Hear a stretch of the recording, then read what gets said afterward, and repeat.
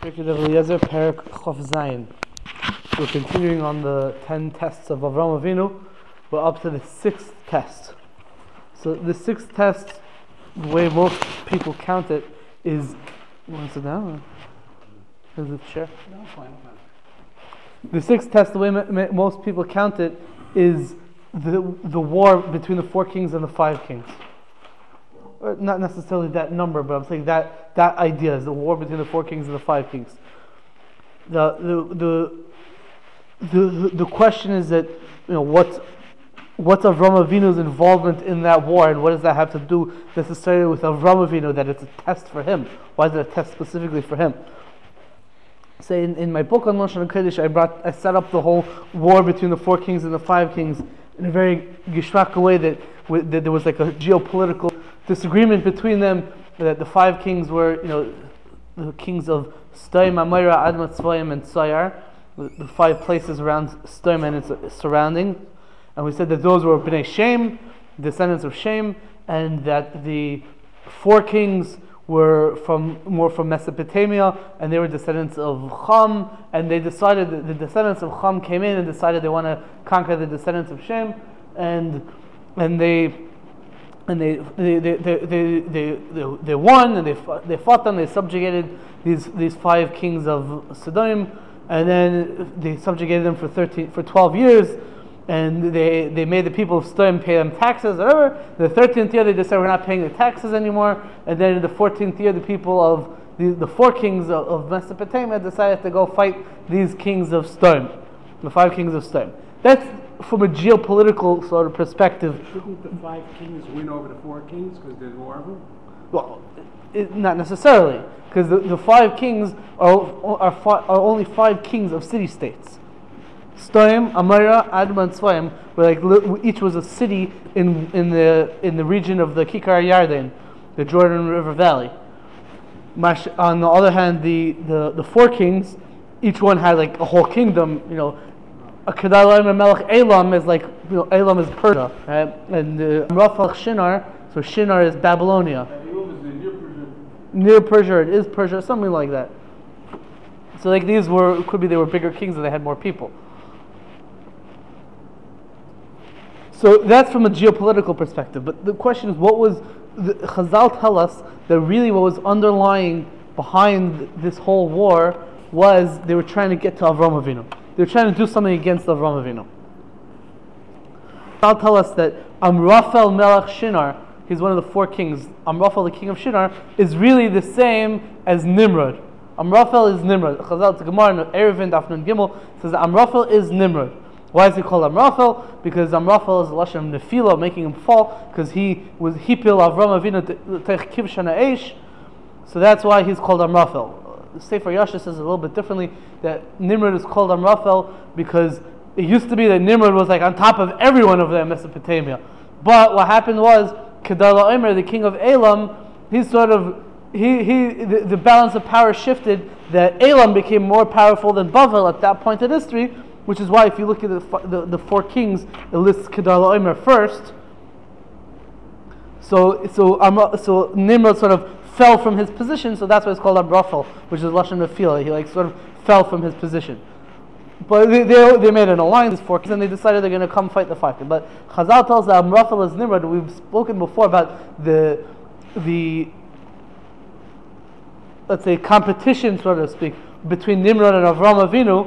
We spoke about it by Migdal Bavel, that Nimrod was the one leading Migdal Bavel, and Avraham Avinu was like giving them muster and trying to get them to stop. And it comes up in a few other places as well. Nimrod. We said that Nimrod threw Avraham Avinu into a fiery furnace, etc. So there's a fight between Nimrod, who's known as Amraphel, and Avraham Avinu. So what it seems like Chazal are telling us is that the whole war between the 4 kings and the 5 kings was really a pretense for the 4 kings to come to the land of Canaan to do something against Avraham Avinu. That's what it seems that Chazal were telling us. Nisayan Ashishi. Now we'll read the Medrash. Nisayan Ashishi. The 6th test of Avraham Avinu was Bayu Elav Kol HaMalachim Lohargoi. All the kings, or all those 4 kings, came to kill him. Or it says Elav, which means they came to him. The Radal says it should say Bo Olav. They came upon him. They came upon him like to do something together. Not they came to him like they came to visit. The other girsa is Bo Amrafel v'chol chavero lahargay. Amrafel and his friends came to kill Avram Avinu. So they came to kill Avram Avinu. What was their strategy to kill Avram Avinu? They said, first we'll start with his brother's son, with his nephew, Lot. Then we're going to start up with him. Or the Radal changes the gear, so not Naschel Bay, but Nilcham Bay. Then we're going to fight him. First we're going to start up with his nephew, then we're going to fight him. We'll have to see why didn't they start up with Avram directly. What were they trying to do over here? The Radal has an idea that this is the reason, because they were trying to sort of lure out Avram Avinu. So that's why they attacked Lot, and they didn't kill him. They just kidnapped him. They didn't kill him because they knew that if they killed him, so then there's nothing to do anymore. But if they kidnapped him, they knew Avram Avinu was going to come out and try to rescue him. And then when Avram Avinu comes out, they'll find Avram Avinu and kill him. Right? That was because the whole point was to try to kill him. Interestingly, the Zohar says a little bit differently. It says in the Zohar that the reason why they kidnapped Lot was because Lot looks like Avram Avinu, and they thought that he was Avram Avinu, so that's why they kidnapped him. It's an interesting idea. So Chazal tells us, "Uvishvil Lot, Lachos Kol Rechush Sodom Amora." Because of Lot, the four kings took all the property of Sodom and Amora. V'achakach shavu es Lot v'esrechushay. And then they kidnapped Lot and his property. They captured Lot and his property. Shneimar says in the pasuk, "Vayichos kol rechush Sodom v'Amora," etc. That they took all the property of Sodom and Amora. There's kol ochlam v'yelechu. That's what it says in the pasuk. The Beit Hagadol has a very interesting diuk in the pasuk. It says in the pasuk, "Vayichos Lot v'esrechushay ben achi Avram v'yelechu," and they took Lot and his property, who was the nephew of Avram, and they went. Why is it telling us that Lot was the nephew of Avram? We know Lot is the nephew of Avram. Why over here specifically did they try to speak out again that Lot was the nephew of Avram? So the Beit Hagadol says it's coming to allude to this idea that the only reason why they did something against Lot was because really they were trying to get to Avram Avinu. So the question is, as I said before, why did they attack Avram in this indirect way? That first they start off by going to Lot and then trying to attack Avram. Why didn't they just find him, kill him himself? Why are they trying to do it in a roundabout way? So Rabbi Leo Me'izmir in the V'lo Yoed Ella, he says like this. It says that they saw the great miracles that happened for Avram Avinu. They threw him into a fiery furnace and he didn't die, right? So obviously there's something special about him, and they figured that maybe he did it through witchcraft. In which case, if we can sneak up upon him and not give him a chance to do witchcraft, then we could defeat him. Or maybe there really is a God that's protecting him, and that's why he's so successful. And if we go fight him directly, we're not going to win. So they wanted to test it out. And Rav Chaim Falaji adds another twist to this idea. It says that we saw that Avram Avinu was thrown into a fiery furnace and he was saved. When Haran was thrown in, his brother, so he died. So do they have a special protection or do they not have a special protection? So they figured we'll start up with Avram Avinu's nephew, with Lot, and we'll see what happens. If we're successful, we're gonna make a war. Well, if we're successful, we are able to capture him, and nothing happens to us. So then we could try seeing what happens if we try to start up with Avram Avinu. If we're not successful, then we know that there's someone protecting him or whatever, then we don't want to mess. So Rabbi Leo Me'izmir says that Hashem realized that, Hashem obviously knows that that's what they were trying to do. So he allowed them to be successful and think to themselves, there is no God protecting him. Now we're going to start up with Avram Avinu. And then they got defeated when they started up with Avram Avinu. Right. Says the Medrash, Ba Michael v'higid le'Avram. The angel Michael came and told Avram Avinu that Lot was captured. Shneimar, because it says in the pasuk, Vayavoya palit v'yagid le'Avram ha'ivri. The refugee came and he told Avram the Hebrew. So what does it mean, Vayavoya palit, the refugee? So the Pashat Pshat, even without, let's say without Rashi, you would say Pashim Pshat, the refugee means somebody who was involved in that war and he ran away from the war, came and told Avraham Avinu that Lot was kidnapped. That's how you would read it. Rashi famously says, no, Hapolit, the refugee, is talking about Og. It's a very interesting Rashi because Rashi says it in sort of two ways. Rashi says, Pashim Pshat in the Pasuk is that it's talking about Og. And why is he called a refugee? Because he was a refugee from this war. He ran away from the war, so he's called a Polit. But there's a Medrash that says that it's talking about Og, and why is he called a refugee? Because he survived the flood. So Rashi is saying it's for sure talking about Og. The question is, why is Og called a refugee? So either it's because he survived this war, or because he survived the Mabul. But that's like accepted. Rashi didn't have a hava amina to say that no, this Polit is stam some guy from the war, not Og. No, it's for sure Og. It says in the pasuk ha-Polit, the refugee. Why is he called the refugee? So that the Radal says that is what hinted sort of to Rashi that it's not talking about a refugee of the war, because then you just say, a Polit, a refugee of the war came. Why does it say the refugee? It sounds like we're talking about a person who is a refugee. He's like an eternal refugee. He was a refugee even before this war. So how could someone be a refugee before this war? Oh, must be that it's talking about Og. That's what Rashi and Chumash would say. Now the Medrash over here is going with a completely different mahalach. It's going in a completely different direction. Here the Medrash is saying that this Polit, this refugee, is not talking about Og. It's talking about the Malach Michal. And why is Michal, the Malach Michal, why is he called a refugee? Says the Medrash. Michal Sarai Shel Olam Hu Magid. Michal, the prince of the world, he would tell Avraham Avinu about it. Shnei, it says in the pasuk in Koheles, Uval Kanafayim Yagid Davar. The one with the wings, he says the matter. So we see that the one with the wings, the Michal, the Malach, he's the one who tells over the matter. Why is Michal called a Polit, a refugee? Because at the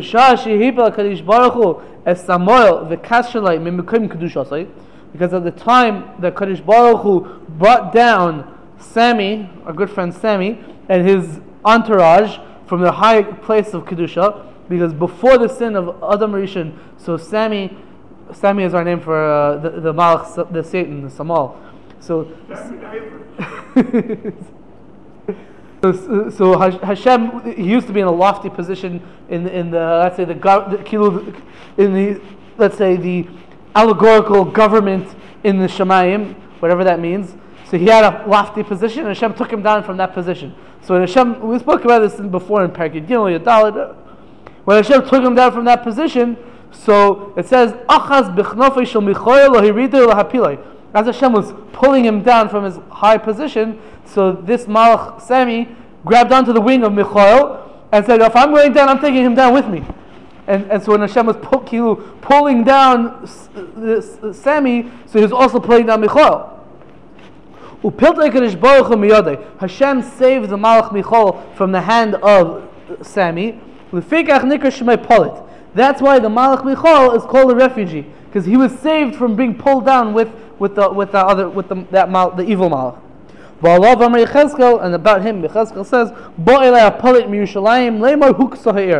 that a Polit from Yerushalayim came and told me that the city has been smitten. A Polit is a refugee, and Chazal are telling us that refugee that told Yechezkel that Yerushalayim was destroyed is referring to Michal. Yeah. We mentioned before that Rashi and other places in Chazal tell us that this Polit that told Avraham Avinu that Lot was kidnapped is Og. Here we're saying that it was Michal.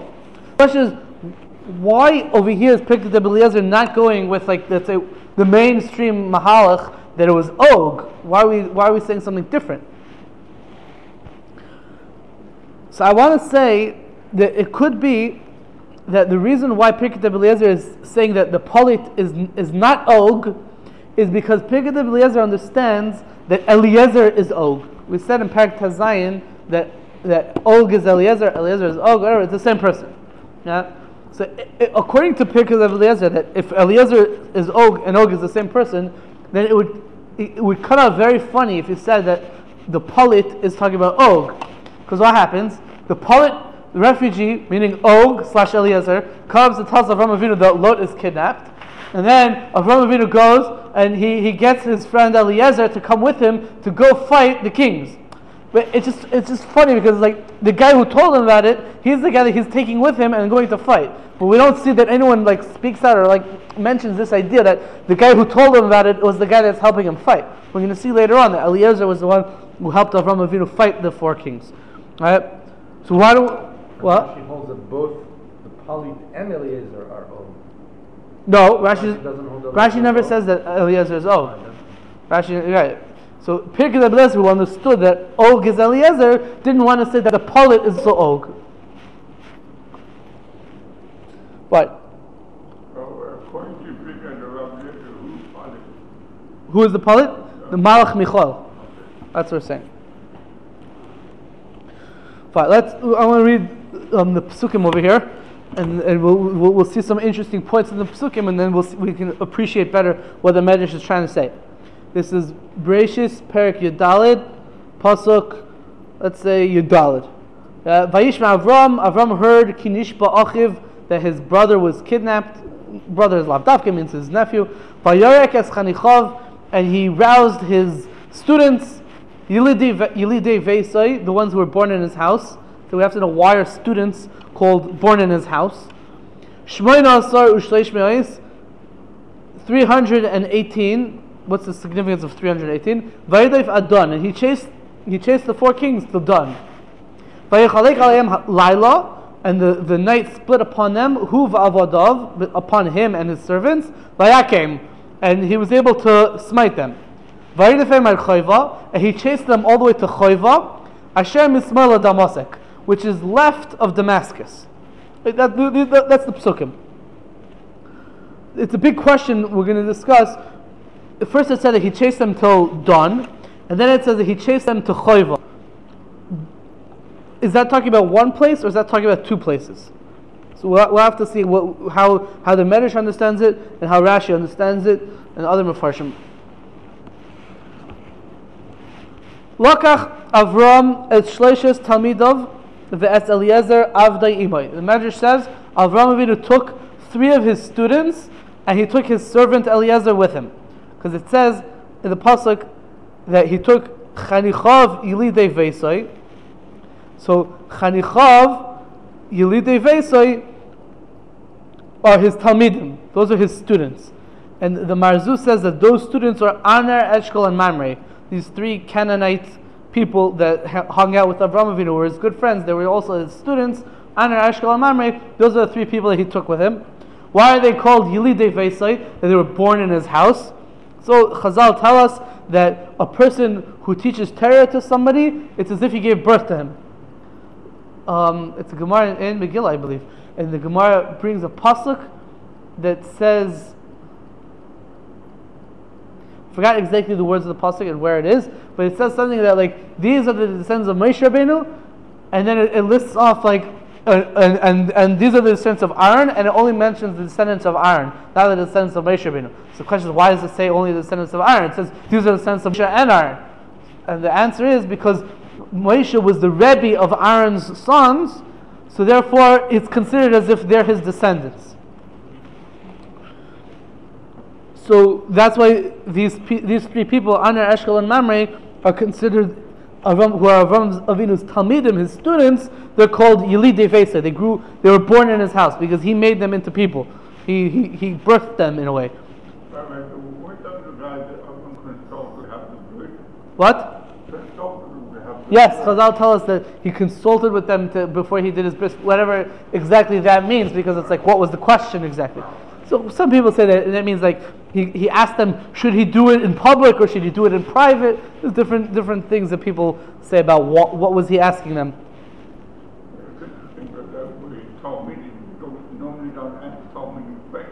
Well, Chazal tell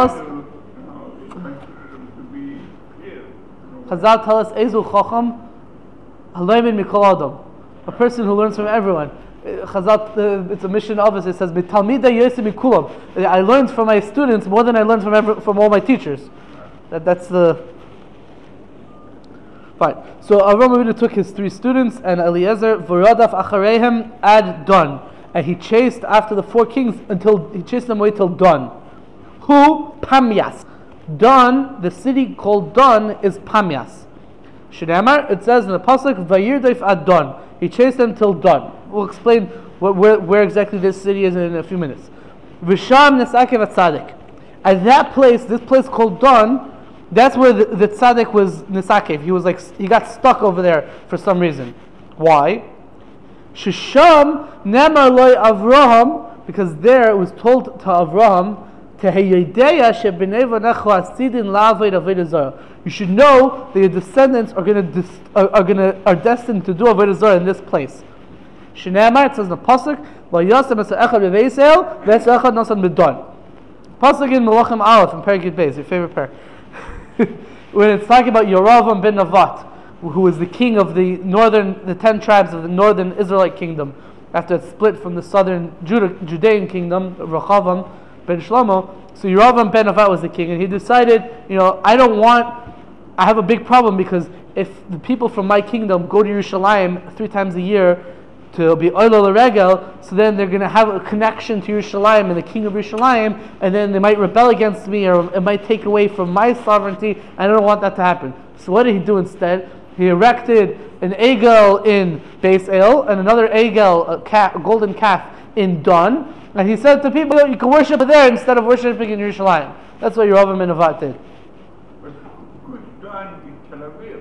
Oh, so you're asking a good question.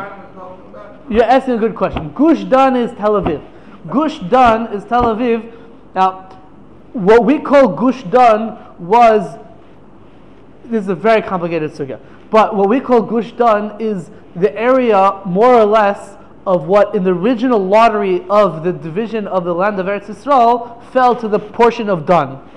That Tel Aviv, Yafo, Bnei Brak, whatever, that area was more or less, right? Now, we also find in Sefer Shoftim, it's also alluded to in Sefer Yeshua and Perek Yutes, but it's spoken out a little bit better in Sefer Shoftim in Perek Yudches, by the story of Pasel Micha. So it says that the people of Dan didn't have a place to live, and they were looking for a place to live. And they found this nice place in the northeast part of Eretz Yisrael, in what we call nowadays in the Golan area, the Golan Heights area. So there was a city called Laish, and the people in Laish were very weak because they didn't have any allies. And they said, the Bnei Dan, we're going to go fight these people of Laish, take over the city, and we're going to make a city over there. Yeah. And that's what they did. They took over Laish. What? No, you finish, then I'll tell you what my Okay, so they took over this place Laish, and they made a city called Leshem, which the Gemara and it's before the Psukim that Leshem is also called Dan. It's the same city, and that's the city of Dan. And then generations later, in the time of Yeravam ben Nevat, he put up one of his egels over there in Dan. The question is, if Bnei Dan already had their portion in the area that you call Gush Dan, so what's this city Dan over there in the Golan? It's like no shaykhs, right? It's obviously not a contiguous territory. So like where it's like interrupted. So I think the Radak says this, that the area that was originally allotted to Shevet Dan wasn't big enough, and they were too populous, and they couldn't fill it up. So they needed to go elsewhere. So they also had like a colony in the Golan area. Other Mefarshim say that they got kicked out by the Plishtim, so they had to find a different place to live. There's different Pirushim to know exactly why Dan needed 2 places. But what's clear is that this place called Dan is in what we call the Golan area. Yeah, what are you saying? I'm not sure if it's actually the Golan area. It would assumedly be part of the Masha. I think it was actually near like the Yisod HaMa'alah. It's in the other side of the Jordan, our side of the Jordan, but just more north. You have like a few kibbutz in there nowadays. I think it's even in the 48 boundary. Oh yeah. That's why I think they call it Tel Dan today. Tel Dan. Okay, fine. And the reason it's called the Yarden is called Dan. Right. The water regions. So Yarden, that's where the Jordan starts. The Golan Right. is before the Jordan. Yeah. The Jordan, that's what feeds into the Jordan, the snow from the Hermon and all that. Right. That's the Gemara. The Gemara in Bukhari Staf Nun Hem and Alf says that the reason why it's called Yarden is Yared Don. It comes down from the Don River. Another thing is that Don, really the portion that Yeshua gave them was big enough. But whatever it was, that they didn't want to conquer the entire portion from it wasn't Tusmus, it was Canaan, I think. They didn't want to. They only conquer part of it. And part of it they didn't want to conquer. So that's the reason why they didn't have enough room. Who says that? In the Psukim, it says at the beginning. It says all the cities that they didn't conquer. It says each area what they didn't conquer. It says that that's why they didn't. They needed another place. Because it says by Chatzu and Bayis when they done, Lord Hitler led us like Imek, and then the Yosef helped them out. But it sounds like Dan was a second biggest population after Yehuda, like he said. So therefore, Dan, they couldn't afford to not conquer the entire area because they didn't conquer everything. They had parts of. They did more. I'm pretty sure that the Radak says something like what I said, that they filled up their thing and they didn't have enough room for everyone. It doesn't seem like though they conquered all the cities. Right. It sounds like a lot of it. If they were, they conquered the entire province, and it's not a contradiction to the Radak. He's saying after they already didn't conquer from what they did conquer, they didn't have enough room. But if they would have conquered the entire area, they would have had enough room, and they would have. So saying it's because they didn't conquer their whole area. Okay. And now we know why Tel Aviv is later. V'sham nesakev at Tzaddik. Okay, so when they got to Dan, that's where Avraham Avinu got stuck because Hashem told them that in this place, that's where they're going to have an Avodah Zarah over here. In the time of Yerovam ben Nevat, he's going to put an egel here.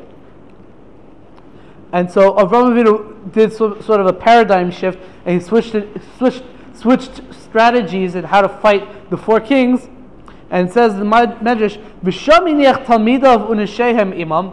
There in that city, in that area, Dan, that's where he left his talmidim and their wives. Now the Radal says, why are their wives here? We're in the middle of a war. Why did they bring their wives?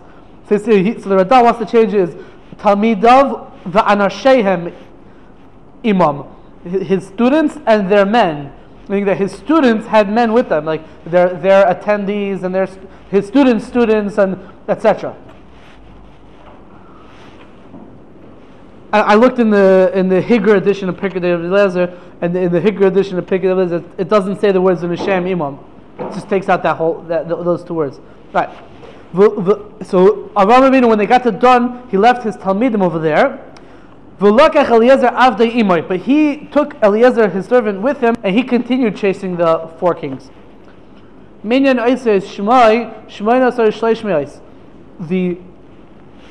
number or the sum of the letters of the name of Eliezer, meaning the gematria of the name Eliezer, is 318. What's it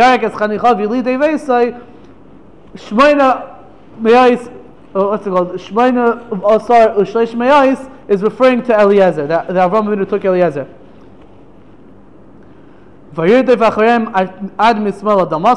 And Avram and Eliezer chased these people, the four kings, till left of Damascus. Etc. He chased up to Chayva, which is left of Damascus. That's what it says in the Medrash. That basically the Medrash is understanding that there was two steps over here. First, he chased them to Dan, and then at Dan, Avraham Avinu felt something happen, and he decided to switch strategies, and he decided that instead of having him with all his Talmidim chasing them, it's just going to be him and Eliezer. And then he and Eliezer continued to chase him from the middle of that night, and then all the way to this place called Chayva, which is on the left of Damascus. That's what it says in the Medrash. Now, what this place called Dan? So the Medrash said, what is Dan? Dan is Pamias. What is Pamias? So there's an interesting idea over here. I mean, it's an interesting discussion.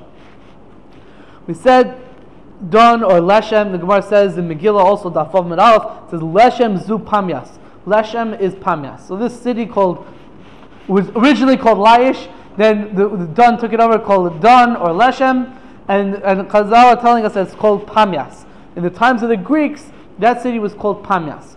Now, Josephus in Antiquities, I believe, writes that the city Panias is named after the Greek god Pan, or Pan. I think it's pronounced Pan. He was like the god of like fertility and animals and something like that.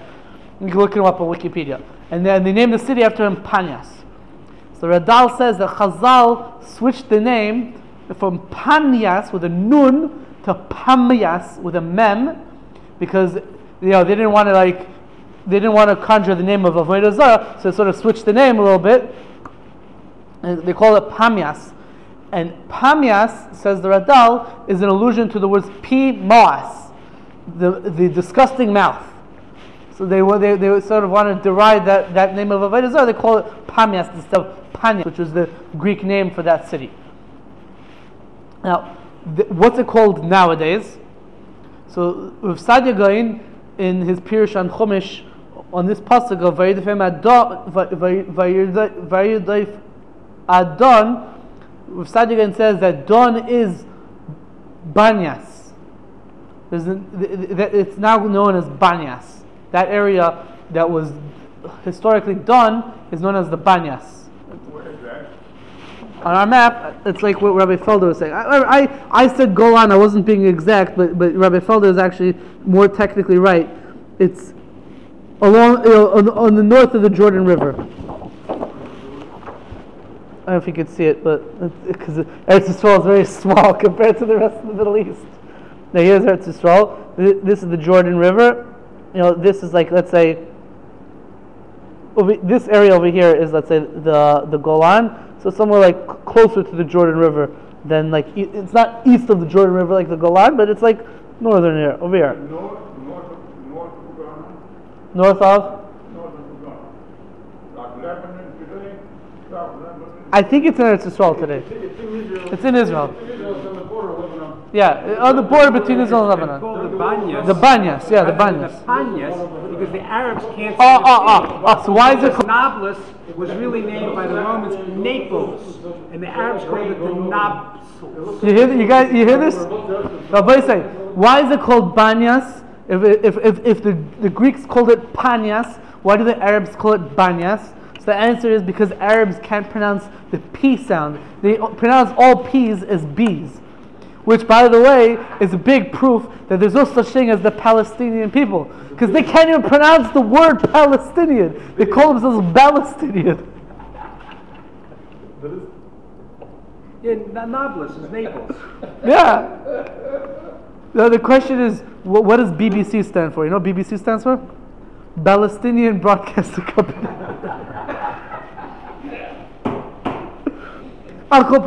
So this Panias, Banyas, Panias, whatever, it's all that's this city over here, right? Like, let's say in between the border of Israel and Lebanon. Yeah. Then he chased them. Avram Avinu left his students there at that place Banyas, and he chased them. He and Eliezer chased them to the left of Damascus. Now here's Damascus. What does it mean, the left of Damascus?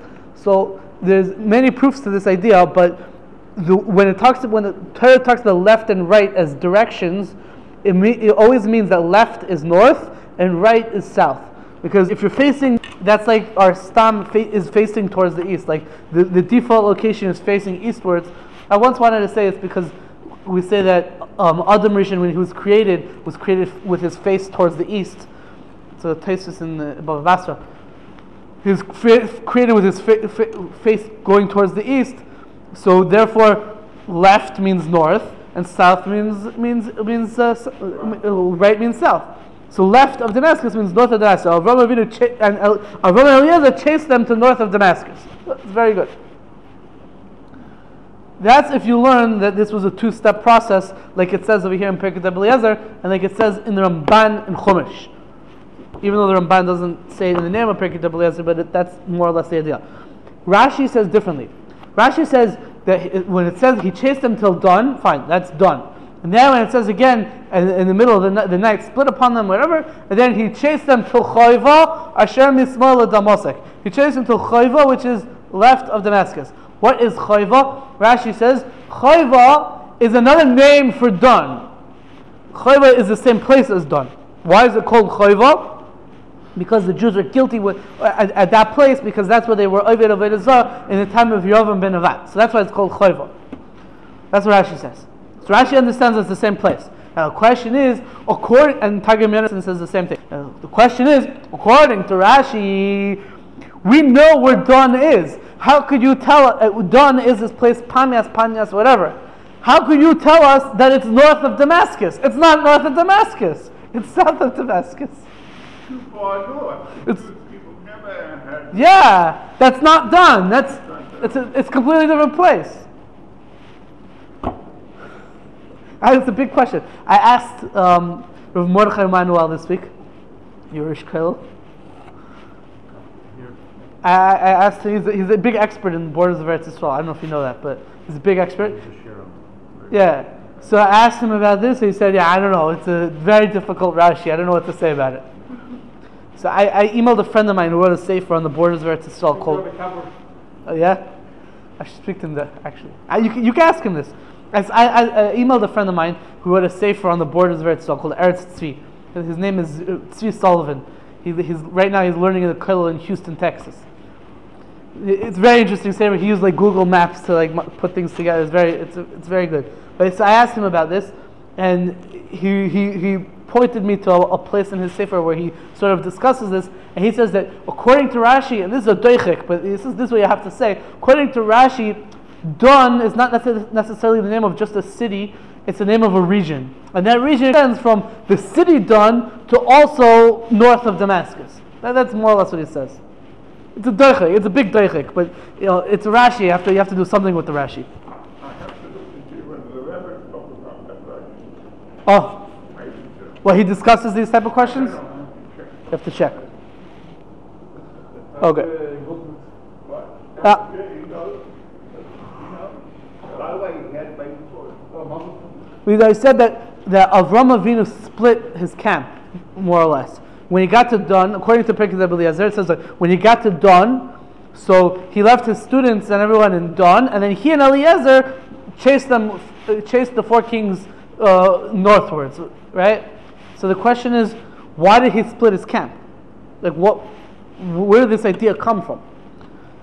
So so you could say that he's doing it like we find by Yaakov Avinu that was a strategy of war. So that if one gets attacked and defeated, so at least someone's going to survive. That's one idea. The Radal says 4 explanations why Avram Avinu split his machane. One pshat is based on the Gemara Nedarim Daf Lamed Beis Amud Aleph. We're going to see in the next parak that Avram Avinu was informed after this story that his descendants are going to be in a foreign land, slaves in a foreign land for 400 years, v'chulu, shibur malchiyos.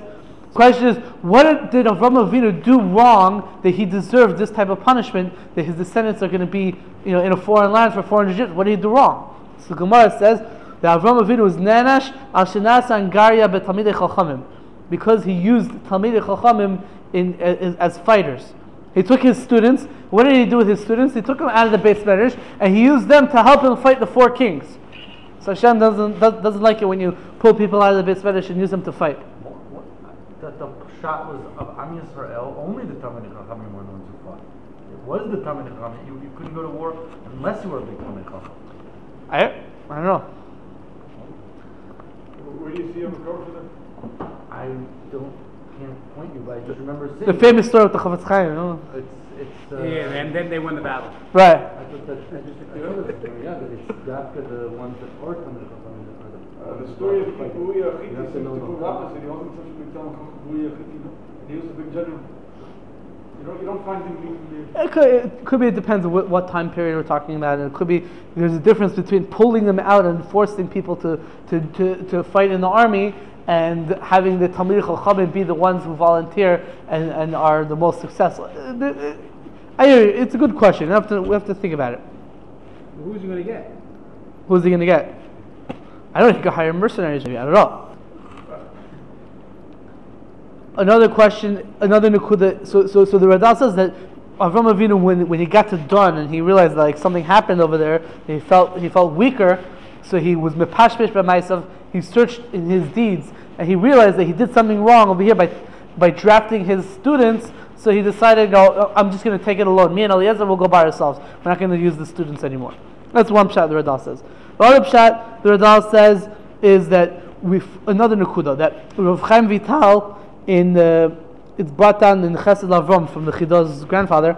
He brings B'Shem Reb Chaim Vital that how was it that Avram Avinu was able to chase him from Dan to north of Damascus in one night, in such a short period of time?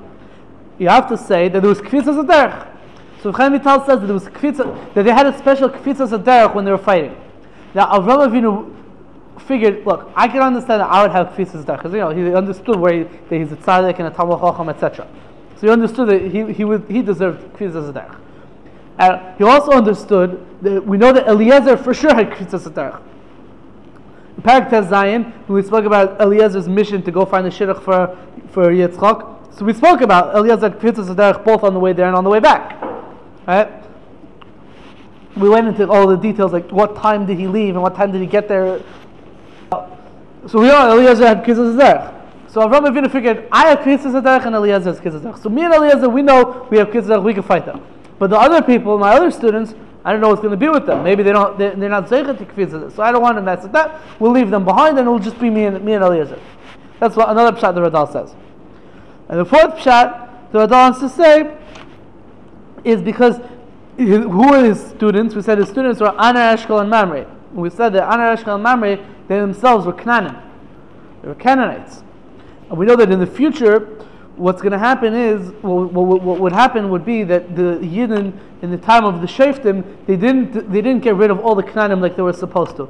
And it was the Canaanim that caused them to start doing Avodah Zarah and going out and straying from Hashem, and that caused a lot of the punishments that happened in, Sefer Shoftim, Shmuel, Malachim, etc. Right? It was the influence of those Canaanim. So Avram Avinu realized that, just like when he went to Dan, he felt weaker because in the future they were going to do Avodah Zarah there. He thought that if he takes Anar, Eshkol, and Mamre with him, it's going to actually weaken him, because their descendants, the Canaanim who are going to be descendants of Anar, Eshkol, and Mamre, are going to be the ones that caused the downfall of Klal Yisrael. So he didn't want to bring them with him. It might be a kitrug. So he left them in Dan, and he took Eliezer and went to fight them himself. According to Eliezer is not from Canaan, like you mentioned. Yeah, Eliezer is not from Canaan. According to the Pirkei Eliezer, Eliezer is from Oig. It's Damascus. It says that in the Chumash. Eliezer Damascus. Domestic Eliezer. What does that mean? Domestic Eliezer. What does that mean? From Damascus. He lived in Damascus. He worked in. You should know. You mentioned this, so I now have to say the Teretz Prima on that pasuk of domestic Eliezer wants to say that why is he called domestic Eliezer? Because he was Avram Avinu's servant, and it says the word domestic comes from the word domestic. He was his domestic. He was, which in French means like a servant. It's used. It's not so much used in English, but he was a servant. That's what it's Eliezer domestic. We use that word for help. Yeah, you do. But you have someone come clean you. What's that called? Spick. Okay, Al Kaponim. Yeah. Yeah, why did you say that?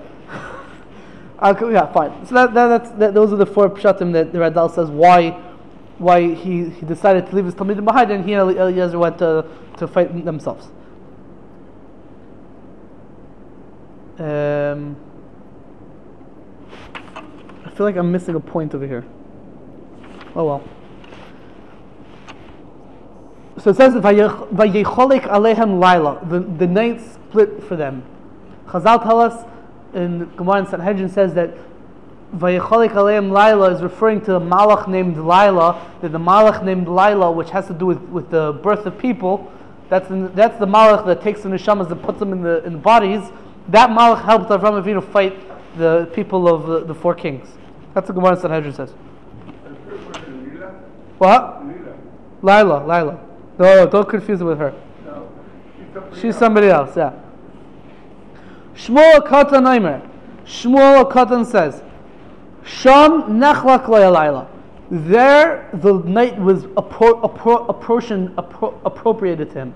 The night was given over to Avram Avinu. Vayecholik, like a lashon of not split, like vayecholik, like a lashon of like lechalek, to split something, but like more of a lashon of chalukah. It was like giving over. You're giving, appropriating.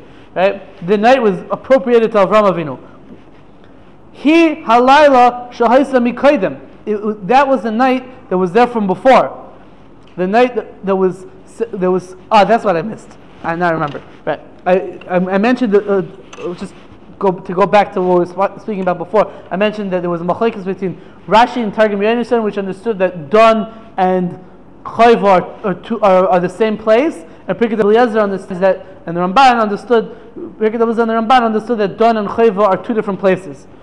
So the Radal actually wants to has a whole arichos over in Ois Yudches. The Radal wants to say that Pirkei Eliezer understood like Rashi, but okay, whatever. Back to the night. Right, so that night, which was there from Mikoidim, from earlier on, from history, Hashem gave over to Avram Avinu that this night is going to be a special night. That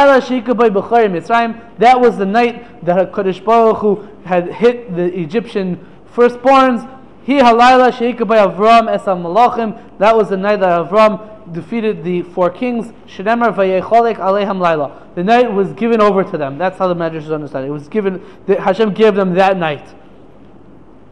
Elliot mentioned again in the previous parak. We said that the night that Sarah was abducted was also Leil Pesach, the night that Hashem smote the Bechari Mitzrayim. So here we're saying the same thing again about the night of the four that Avram Avinu defeated the four kings. That was also the night of Leil Pesach. In the previous parak, we also said that maybe the night that Avimelech abducted Sarah was also the night of Pesach. Okay, if we're keeping track, we're going to have this one more time in the next parak. But the way Abraham is the full thing. Yeah. Some kind of a quicksand over there. Yeah, there's a lot of mention about it with the sand and the sand turned into arrows or whatever. But the Pirkei Eliezer doesn't get into that. It happens to be the Rekanti when he brings down in the name of Pirkei Eliezer this piece that Avram Avinu defeated the four kings in Leil Pesach. So he also says that was also the night that Achashverosh couldn't sleep. Balayla hu nodad Shnas HaMelech, in the story of the book of Esther, that Achashverosh wasn't able to sleep that night. So the Rekanti says that was also Leil Pesach. We said, and when I said last week that the story of Avimelech abducting Sarah happened in Leil Pesach, so one of the sources I cited was Targum on Esther Perek Vav Pasuk Aleph, which says that night of Balayla nodad Shnas HaMelech was Leil Pesach. So this it all fits into the same thing. It's all these things are Leil Pesach. And it was in the middle of the night, which is talking about the same that night. Was the middle of the night that Hashem gave over to Avram Avinu and his descendants, that they're going to have the Geulas on that night. Fine. Hillel Hazakin Oimer. Hillel the elder said, Lakach Avram is called Ruchush Sodom Amora v'chazer b'shalom. Avram Avinu took all the property of Sodom and Amora and he returned in peace. V'loy neder loy ad echad, and nothing was missing from him. Not even one piece was missing to him. Shnamar, not even one piece was missing. Shnamar v'yashev es kol ruchush. He returned all the property. He went, he fought, he defeated the four kings, and he took all the property that they took from the five kings, and he returned everything. Every little piece of property that they took, he gave it back. Avram Avinu was scared after the story where he defeated the four kings. And he said,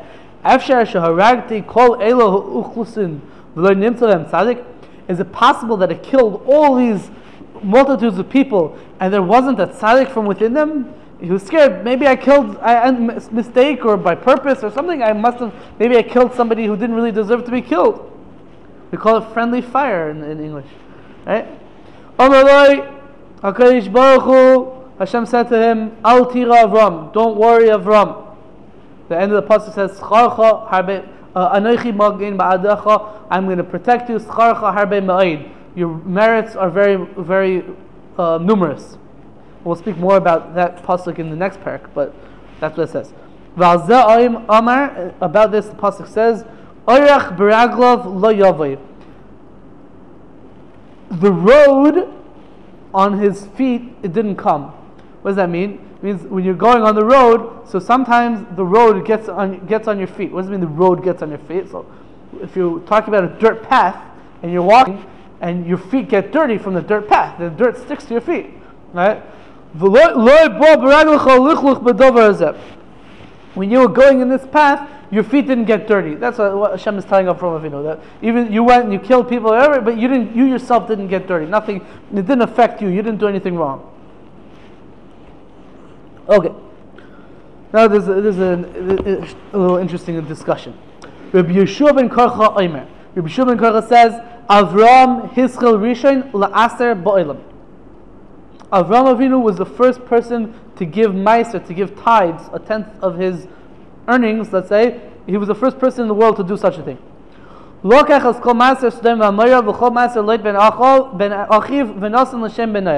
took a tenth of whatever he got from the stem and Amora and light, etc., and he gave it to Shem ben Noach. Shneimar, it says in the pasuk. We'll say over the whole what's it called? The whole passage. It says, "Umakitzedek melech Shalem." Malkitzedek, the king of Shalem, which Chazal tell us was Shem ben Noach. He brought out bread and water. And he's a kohen to Hashem. We mentioned before in Parak Ches that Shem was a Bechor, and everyone who was a Bechor it was a kohen in that time period.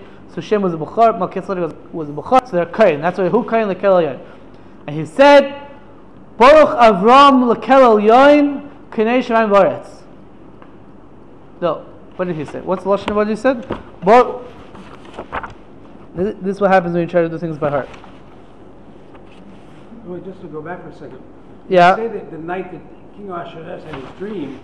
Yeah. I thought he had his dream after the first party, which was after the 3 days that Esther and everybody was fasting, which was part of Pesach. It's a good question. No, it's a good question. I don't know. You have to know how that works with the other midrashim, I guess. One second. Where's the pasuk? Yeah. Baruch Avram lekel elyon k'nei shemayim v'aretz. Blessed is Avram to the God above who acquires the heavens and the earth. Uvaruch kel elyon, and blessed is the God above, Hashem yigetz recha b'yadecha, who provided your needs in your hand. Vayiten le'im ma'aser b'kol, and He gave him a tenth of everything. So it's sort of the pronoun over here is a sort of ambiguous what the antecedent is. He gave him a tenth of everything. Who gave to whom a tenth of everything? So Chazal over here are telling us that Avram Avinu gave to Shem or Malkitzedek, who was a kohen, a tenth of everything. So Avram Avinu gave him a tenth. Avram Avinu, and that's where the Medrash is coming with its assertion that Avram Avinu was the first person in the world to give Meiser. That's what it says in the Medrash.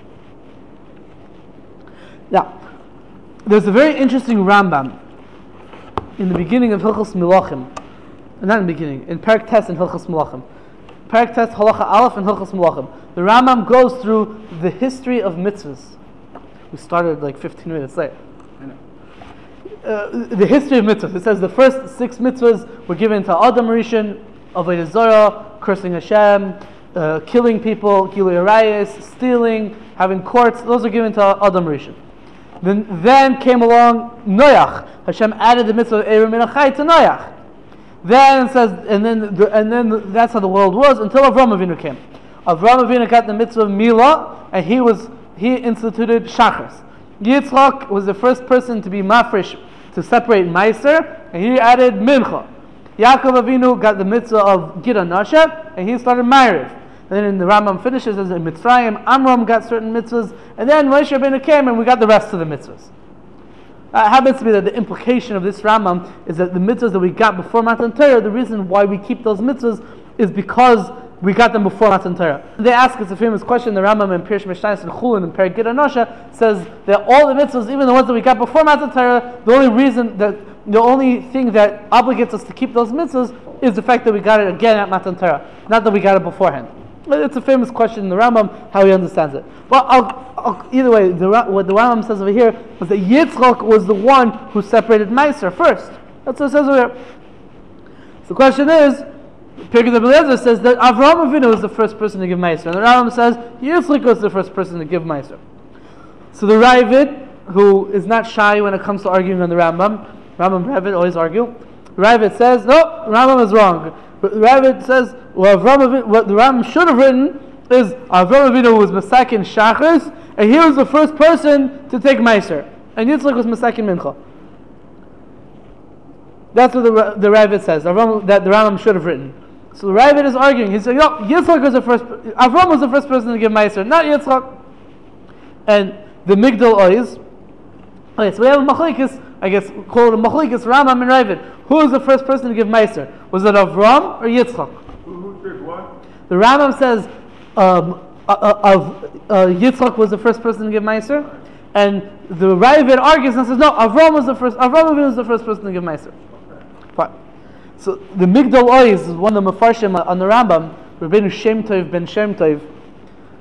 If this was in the beginning of the year, I'd say an interesting story about him, but it's not in the beginning of the year, so we won't say it.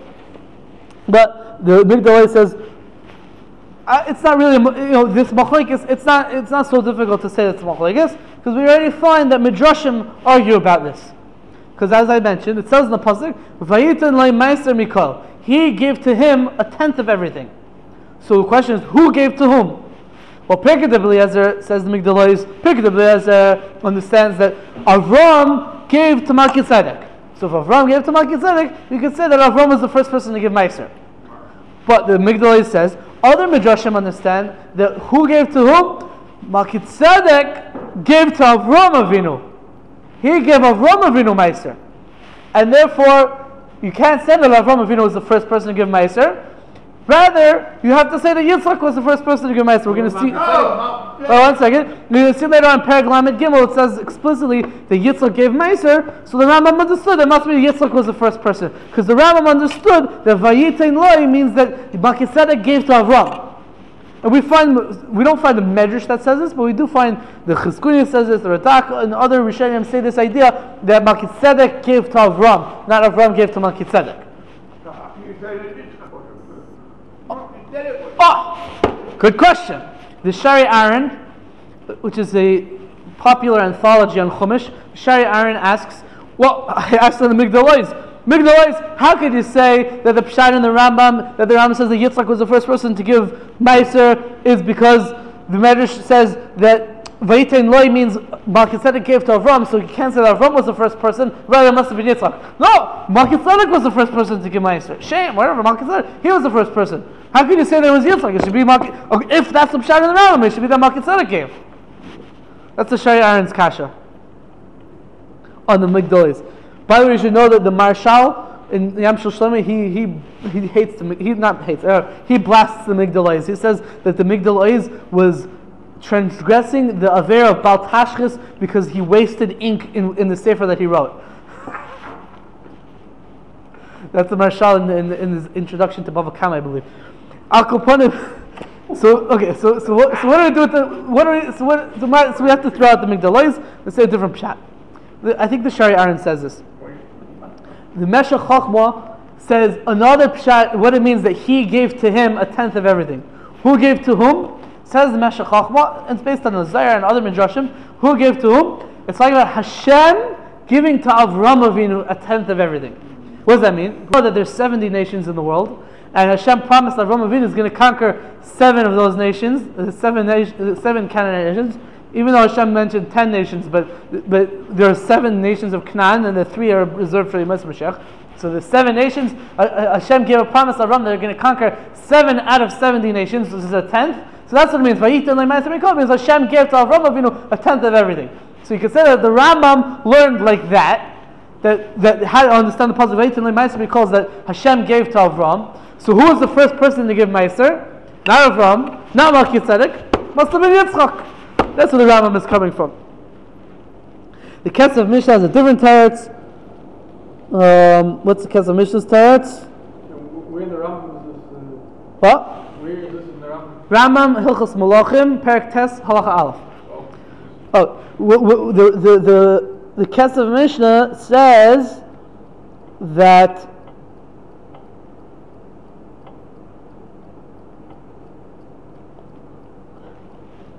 the Kesef Mishnah says that Yitzchak was the first person to give Meiser Ksofim, like Meiser from his income, for what he got, so he gave to as Meiser.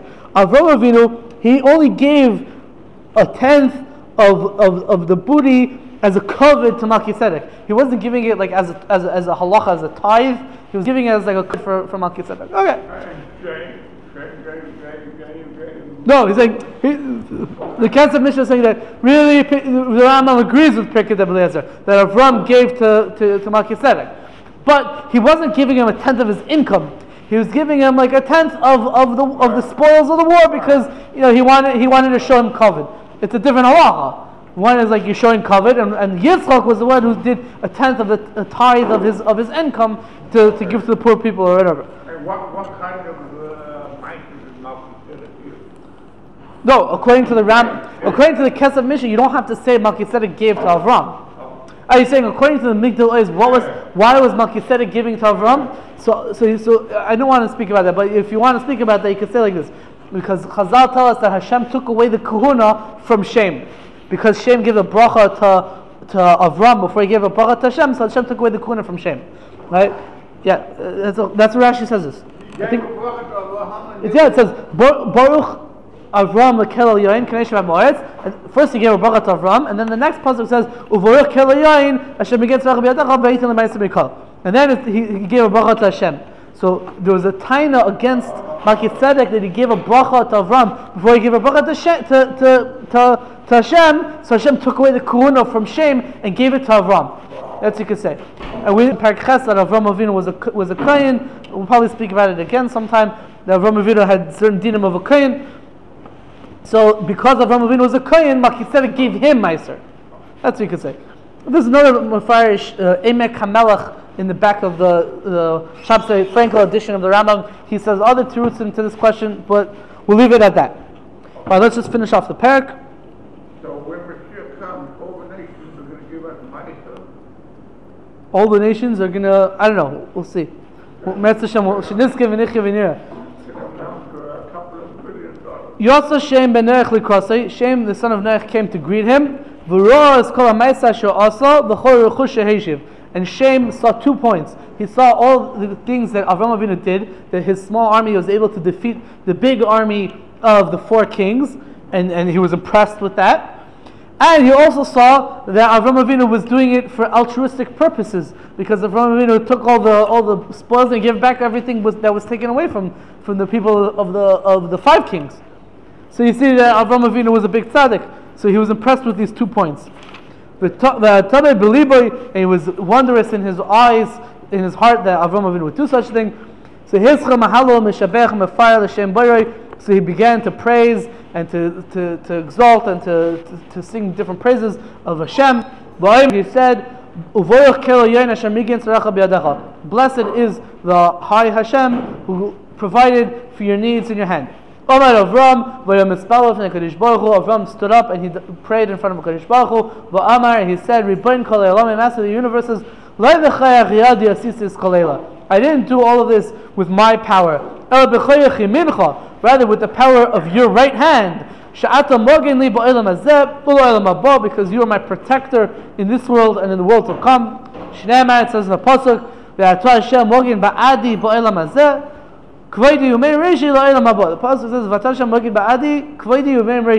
so the Chazal tells us, you protect me, you're a protector for me, that's like you are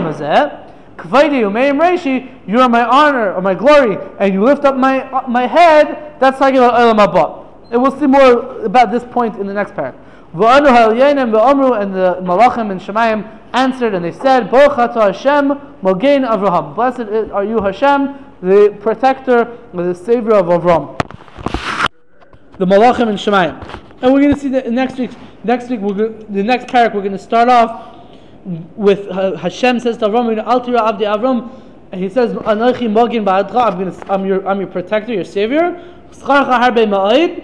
Your merits are very numerous. And Chazal going to tell us what's talking about Olam Hazeh. Mogein Lecha is Olam Hazeh. Schar Harbe Me'ayid is talking about Olam Haba. It's Hashem when we start the next parak. All right, I'll go to all.